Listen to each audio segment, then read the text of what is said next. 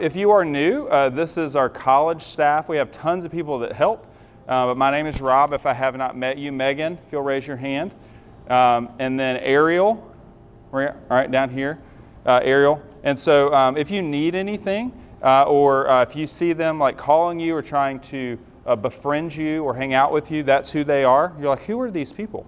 And so just want to make sure that that you know them.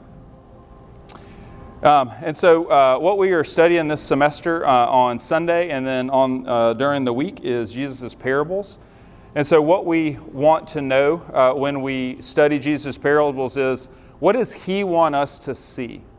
So often as we are in life, we are really distracted, got lots of stuff going on. And a lot of times when we are trying to follow his teaching, right, he needs to give us a perspective at all occasions. So the parables are a great way for us to focus on really what he wants to teach us. Okay? So today we're going to be in Luke 15. So as you're finishing up your food, want to grab some dessert, some coffee, what have you, if you'll open your Bibles to Luke 15. And while you're doing that, I have a question for you. So this is some technology. We'll see how it works. We'll try it again. So this is a technology called Poll Everywhere. You go to the website, and then it'll give you like an ID, and it's R. Nichols, 077. Nichols is my last name. And if you have an answer for that, basically just punch it in, and if the technology works, it will show up on the screen, okay? It may not work, just because technology is so fun. But anyway, so how would you answer that question? What is something that you have lost before that was really important to you, that you found again after searching for it? All right, let me pray for us, and we'll get started. Lord, we thank you just for being able to gather for fellowship and for food. There's something about being able just to sit down for a meal together and talk openly, say who we are, where we're from, what we did this summer. But Lord, I pray that you would just bless our time together in the short time that we look at your word. Father, I pray that you would teach us. Lord, that you would open our hearts to your heart and that you would open our eyes to what you see all around us. And so this morning we want to be taught by you. And so Holy Spirit, would you speak through us through your scripture? And Father, help us have a time of learning. And we pray these things in Christ's name. Amen. So I love being able to ask questions like this because we can see kind of such a diversity, right, of answers. But what we see in each of those things of different prices, we'll say, right? That each of us probably remembers, and if you didn't write anything up there, each of us remembers that there was something that maybe I didn't even know I valued until it was lost, right? That it was that there are things that are really important to us, and I want us to keep that in mind as we look at our scripture today. So if you have your Bibles, if you would turn to Luke 15, 1 through 10, and we're going to look at two parables, but they're very similar in nature, and it's the lost sheep and the lost coin. And so I'll have the scripture up here, but if you want to read along in your Bible, and if you have your back to me, feel free to turn your chair around. You can grab your muffin, as you need. So let's read together. Now all the tax collectors and sinners were coming near to him to listen. Both the Pharisees and the scribes began to grumble, saying, "This man receives sinners and eats with them." So he told them this parable, saying, "What man among you, if he has 100 sheep and has lost one of them, does not leave the 99 in the open pasture and go after the one which is lost until he finds it? When he has found it, he lays it on its shoulders, rejoicing. And when he comes home, he calls together his friends and his neighbors, saying to him, 'Rejoice with me, for I have found my sheep, which was lost.' I tell you that in the same way there will be more joy in heaven over one sinner who repents than over 99 righteous persons who need no repentance. Or what woman, if she has 10 silver coins and loses one coin, does not light a lamp and sweep the house and search carefully until she finds it? When she has found it, she calls together her friends and neighbors, saying, 'Rejoice with me, for I have found the coin which I had lost.' In the same way, I tell you, there is joy in the presence of the angels over one sinner who repents." And so what's at stake here, right, is that people don't like that Jesus cares about everyone. And as we look at the scripture, I want to examine our hearts, right, our biases, right, our struggles with the people around us, and I anticipate that we will see ourselves in one of the two groups addressed.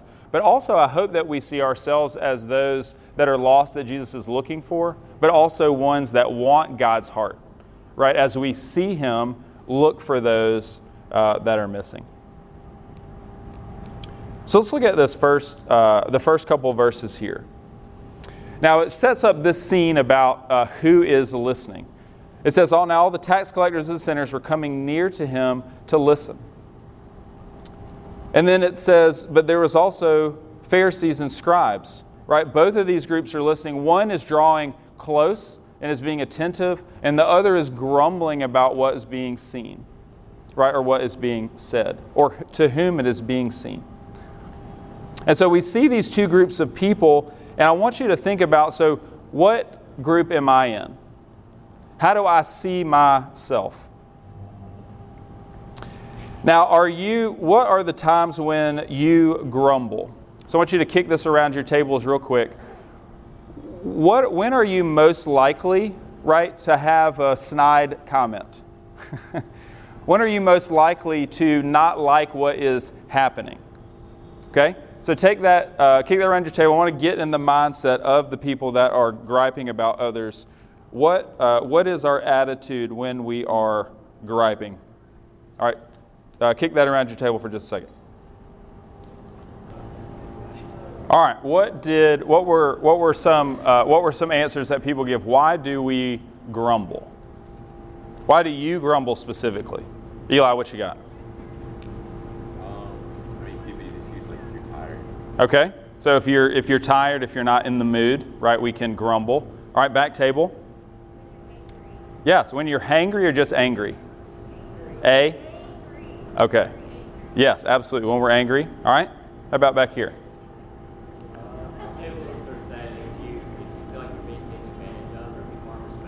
Okay. We're taking advantage of. How about back here? Excessive pride. Okay, excessive pride. All right. Being tired. Yeah, being tired. Sure. All right, one more. What you guys got?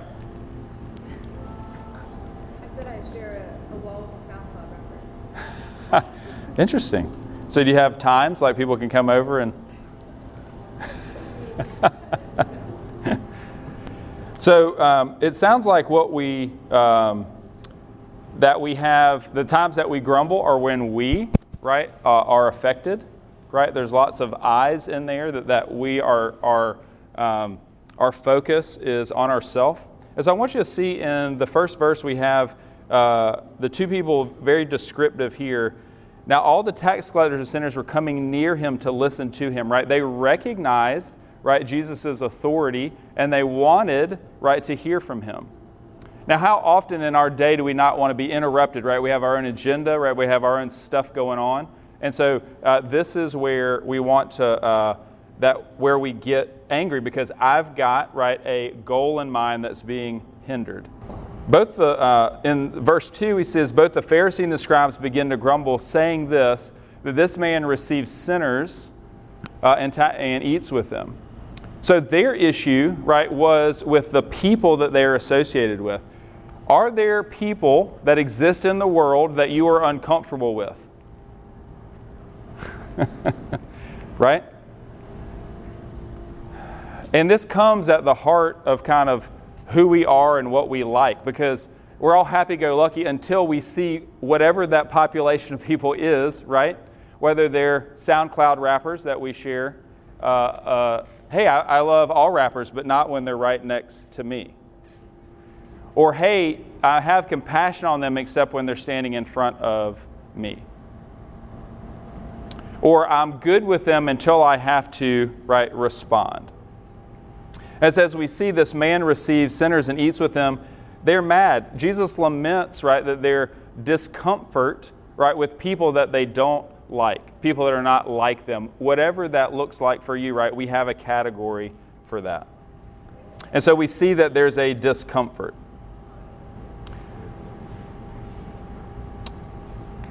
So let's look at the next two verses here. And so he tells them a parable. Hey, I see that you guys are uncomfortable with where my heart is and who my heart is for. Let me tell you a story, and let's highlight, right, what's going on in our hearts. And so he told them this parable. Verse 4, what man among you, if he has 100 sheep and has lost one of them, does not leave the 99 in the open pasture and go after the one which is lost until he finds it? What man among you? And so he asked this question, if he has, and he has this bit of ownership, has lost one of them. So when we look at, if we were to look at that screen before and all the things that you lost and we're really excited that you found, the thing that would be common to all of them is they're yours, right? You saw them as yours. And when I lose something that is mine, right, that I have put investment into of time, money, resources, or, right, that's something that I want to care for, like my cousin or my girlfriend, right? I'm hoping that y'all were upset that you lost those things, right? That those things are special to me. And so typically when we are faced with grumbling or something that we don't like, we don't have the attitude that it is mine, right? That it is something basically that's not mine, that is not something that I want to deal with. And the Pharisees and the scribes had this. He's like, what is he doing? Why is he dealing with people that I would never deal with? Why would he do that? Have you ever been out and seen someone be compassionate towards someone that you would not show compassion to and feel a lot of guilt? Yes? Because we're faced with this same dilemma. That we're faced with kind of our hardness of heart and how much we value, right, our comfort and what our stuff is. If he has 100 sheep and lost one of them, does he not leave the 99 and go to the pasture? So it's talking about this bit of ownership.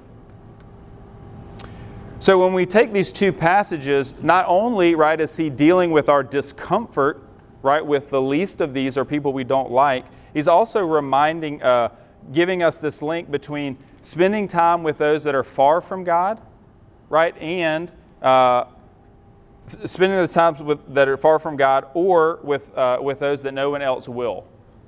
And so as we seek to see like what that means for people, Jesus sees that link. And so here's one more thing I want you guys to talk about. Why is it so hard for us to see that our time matters to people? Why is it so hard for us to understand that our time matters to people? So kick that around your table real quick. Why is it hard to see that our time matters to people?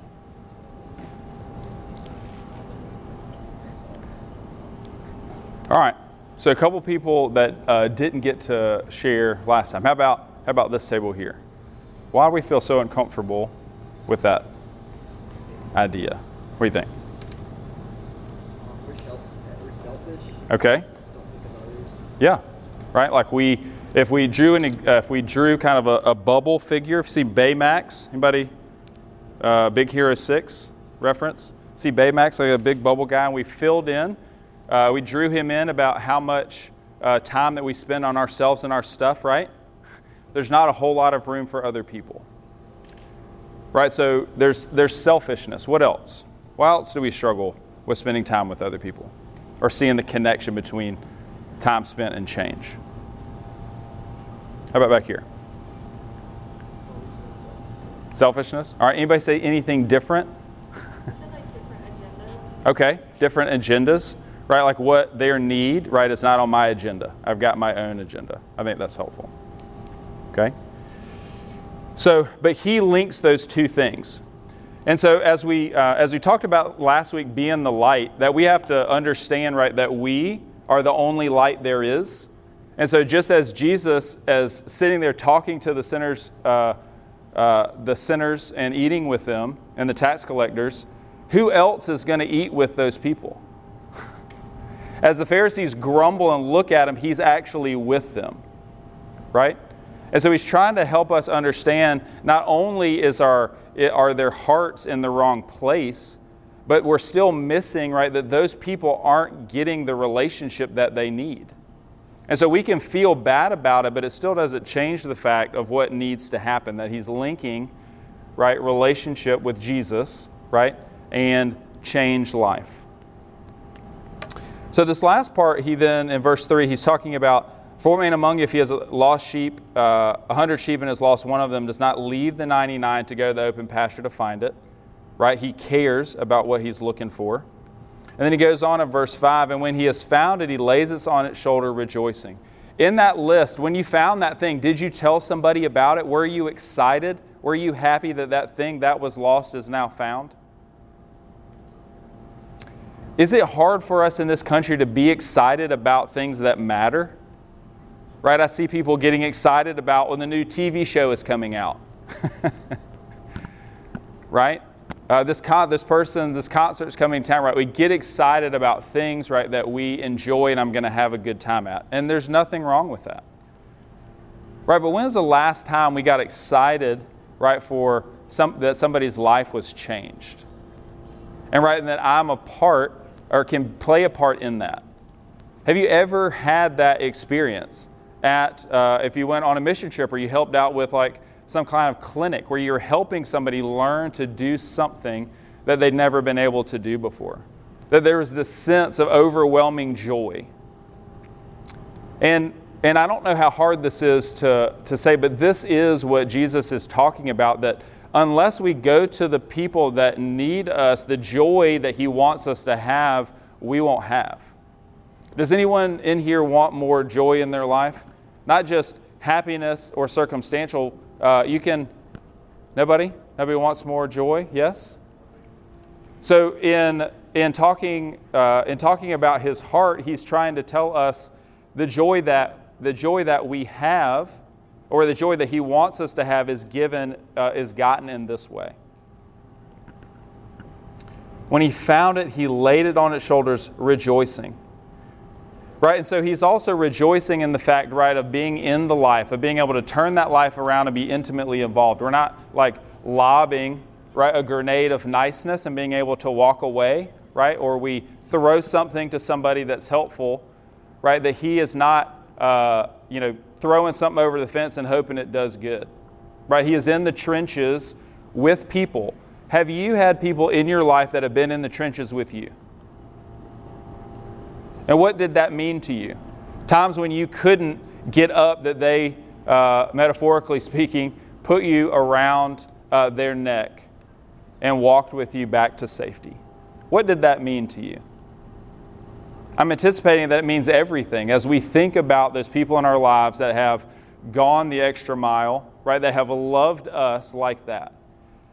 And Jesus is talking, and these Pharisees probably have seen this too, but He's talking to them, reminding them, how dare you grumble at the people that I love? How dare you not care? It's like, because if I'm not with them, who else is with them? You're not with them. Why are you grumbling at me because I'm spending time with them? These are the people that need my time. And not only that, when He comes in, He wants everyone else to share in His joy. Do you guys do that? When's the last time you were so excited, you were so happy that you wanted others to celebrate with you? Can you think of a time? It was probably one of the better times in your life. I got into the school that I wanted to, right? Hey, that person asked me out. Right, I got that thing I wanted for Christmas. Come over, let's play with it. Right, this is a normal human emotion, and yet over and over again, right, we put it on things and not people. And God wants us to see His heart, because we don't see this, that His primacy is on others. He gets excited when others have life change. Right, that's the thing that God's heart is for. Goes down in verse 7, I tell you that in the same way there'll be more joy in heaven over one sinner who repents than over 99 righteous people who need no repentance. See, Jesus has a heart for lost things because those lost things are His. Jesus has a heart for you, right? Because He sees you as His. We have an easy time having great compassion for lost things that we're not biased towards, right? A stray dog, if we like dogs, right? A small child, right? Things that we think are young, innocent, safe, and cute. But as the sinners are not grumbling that he's playing with puppies, right? They're grumbling because he's spending time with people that are not young, innocent, safe, and cute. I want you to turn with me real quick to Exodus 19, 4 through 6. And also remind us real quick about what he says about us in regards to possessing. Right, as we look back at our list, right, we've got a lot of my's on here. And any of the ones that we don't have, we can put it there, my toilet paper, my AirPods, my necklace. Right, that all the things they have in common is the things are mine. And so as we look at Exodus 19, 4 through 6, I want to remind you that what he thinks of you. And so this is a really seminal passage. If you've never read it before or ever seen it, I really encourage you, if you have a Bible app, to highlight it. If you have a Bible, to circle it, to underline it. This is really, really important. And he says this, and this is what he declares to the people of Israel before he gives them the covenant, or what you most notably call it the Ten Commandments. And he says this in verse 4, "You yourselves have seen what I did to the Egyptians, how I bore you on eagle's wings and brought you to myself." He's reminding them, and I want you to think right now, wherever you are in your relationship with Christ, I want you to think of the things that Jesus has done for you. This is what he wants you to think of. Rob, remember that time when you were by yourself and your life didn't make any sense and you were struggling, and I sent people in your life to tell you the gospel? Remember that you didn't deserve it? You didn't do anything to merit it? But I loved you enough, right, that I came into that situation. And as it says, I bore you up on eagle's wings and I brought you to myself through so many means. And then in verse 5 he says, "Now then, if you will indeed obey my voice and keep my covenant, then you shall be my own possession among all the peoples." Right, he's talking about ownership, but he wants you to understand that he thinks that the whole world is special, but that you're most special. Like his heart is for you. That if you go missing, he's coming after you. And he's not going to stop until he finds you. And so if that is God's heart for us, right, then that gives us a little insight in what his heart is for others. And so how we respond to that, we shall see. So let's jump off and finish off our passage here. And so Luke 5:15, 8 through 10. So this is the end of our passage. And so as he says the first part, he then tells another story. Or what woman, if she has 10 silver coins and loses one coin, does not light a lamp and sweep the house and search carefully until she finds it? And when she has found it, she calls her friends and neighbors together, saying, "Rejoice, for I have found the coin which I had lost." In the same way, I tell you, there is joy in the presence of the angels of God over one sinner who repents. So I want you to leave you with kind of 3 ideas as we struggle with this. I know this is hard because a lot of times, right, if we're not the lost ones, like who cares? Right, and that is what Jesus is trying to get us to see, like he cares. There's maybe a time when no one cared that you were lost except him. And he wants us to feel the same for others, that as we walk in this world that we see people. And the only way to see people is see them as he sees them. And so I want to talk to you about just 3 things as we close here. Application. Number 1, God's heart is not changing. And he wants me and you to have the same compassion for people. How many of you have had compassion fatigue before? Right, that there are too many people that need too much help, and so I'm overwhelmed and I don't know what to do. I think this is common, particularly over the last couple of years. You're like, I'm fatigued because I need that help, and I don't know how to help myself. And so, but it doesn't change, right, what God's heart is. And God's not going to get over lost people. He's not going to get over you, and He's not going to get over others right next week. All right, don't we sometimes wait for people to like, oh, they'll forget. Oh, it's not that big a deal. Oh, they'll be on to something next week. God doesn't get over this. He'll never get over you. And so God's heart not changed, and He wants you and me to have the same compassion for people. He receives sinners, and He even eats with them. Are we prepared to be open, right, to loving people in the way that He did? And it's not far off, right, and circumstantial, but it's up close and personal. Right? He was motivated because of His attitude towards people. He wants people to repent really, really badly. The second thing I want us to see is God is going to be with sinners whether you want Him to or not. Are there people in your life you're like, hey, all these people, they can have Jesus all day long, but not them? Right? They've done things to me. They've done things to other people. I can't. This is Jonah's dilemma. If you've ever read the prophet Jonah, Jonah did not want the Ninevites to receive mercy. There are people in your life that you do not want to receive mercy. Amen? But we need to understand that God is going to be with sinners whether you want Him to or not. And He wants you to join Him and speak to others about them doing it too. That all of us need to see God's heart. That all of us need to understand that is not changing. That He wants sinners to repent. And that includes us. And then lastly, that wants to remember that God rejoices when you came home, and He rejoiced if that is you. If you have come home to Christ, if He is a part of your life in the way that He means to be as your Lord. And that He is excited when you came home. And so we need to remember that I need to be excited, right, and motivated for others.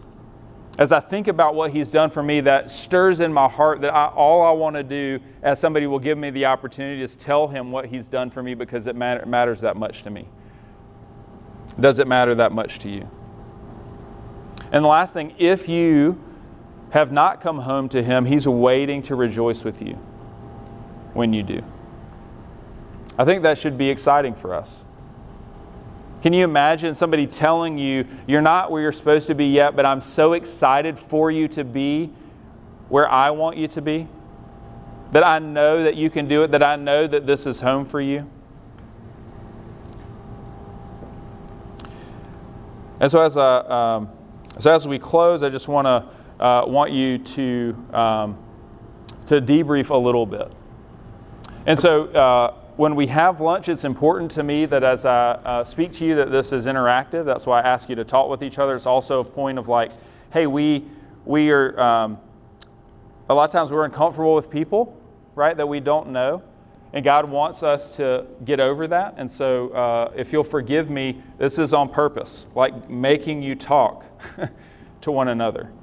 But the second thing, as we sit and we read our Bible, or we sit and hear a sermon, or we sit in a lesson like this, that so often we're like, God's speaking to me a lot, but or I'll write it down and then I never look at it again, or I don't kind of talk out loud about what He's speaking to me, or what I'm struggling with, or how that impacted me. And so that is something I want you to value. And so as we close, this is the simple question, right? What do you think about what I just said? Right? What do you think about this parable and what Jesus is trying to teach us? And so there's lots of responses to that, but I want you, right, to just spend a minute assuming that God has something to say and you have something to say. So just take 5 minutes. I'll close us and then we'll be dismissed. All right? What do you think about that?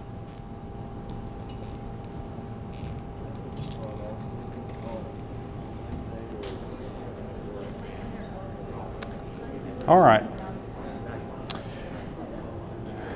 So to close, I appreciate y'all digging in as best you can as far as just sharing just your thoughts. And so thank you guys for doing that.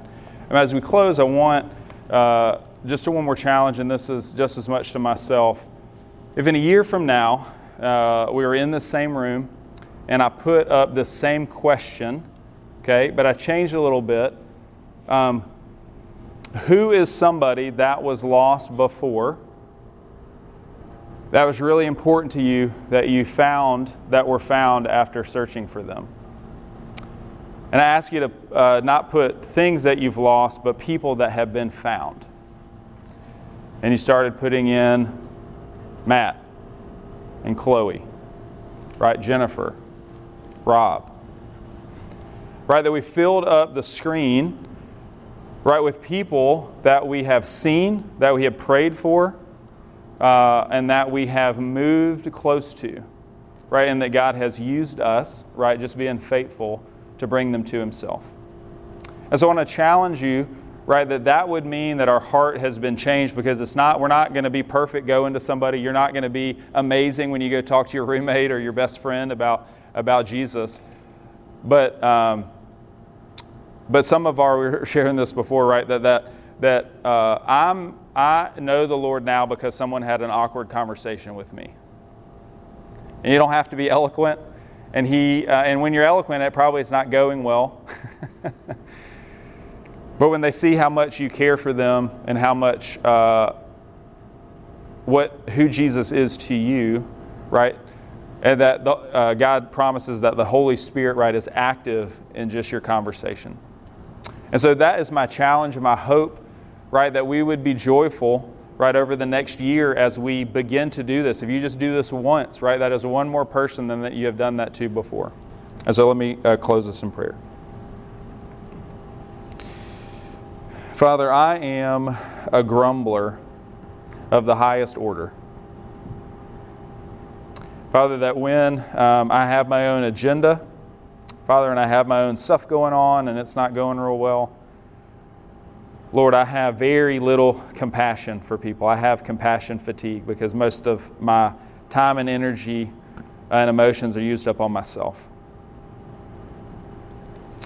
Father, but thank you for taking a minute with these people as they were spending time with you, and you knew people behind you were grumbling and not understanding, that you took the time and spoke to them about what your heart is, that we could understand and see what you want us to see.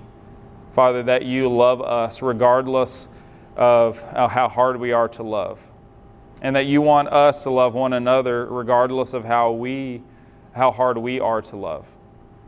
And so, Father, my prayer for us, Lord, is that we would pray for your heart, and that we would pray to see people as you see them, and we would pray that we would come to understand that we are part, right, of your plan in loving others, that there's not someone else that's going to do it. Right, Father, you call me, and whoever else will listen, right, and respond, that you call them to. And so, Father, I pray that as we spend time with one another, as we've done this morning and at the lake this afternoon, Lord, that you would give us unity and, Father, in fellowship, so that as we know each other, right, that we will know more intimately your heart for us. And we pray these things in Christ's name. Amen.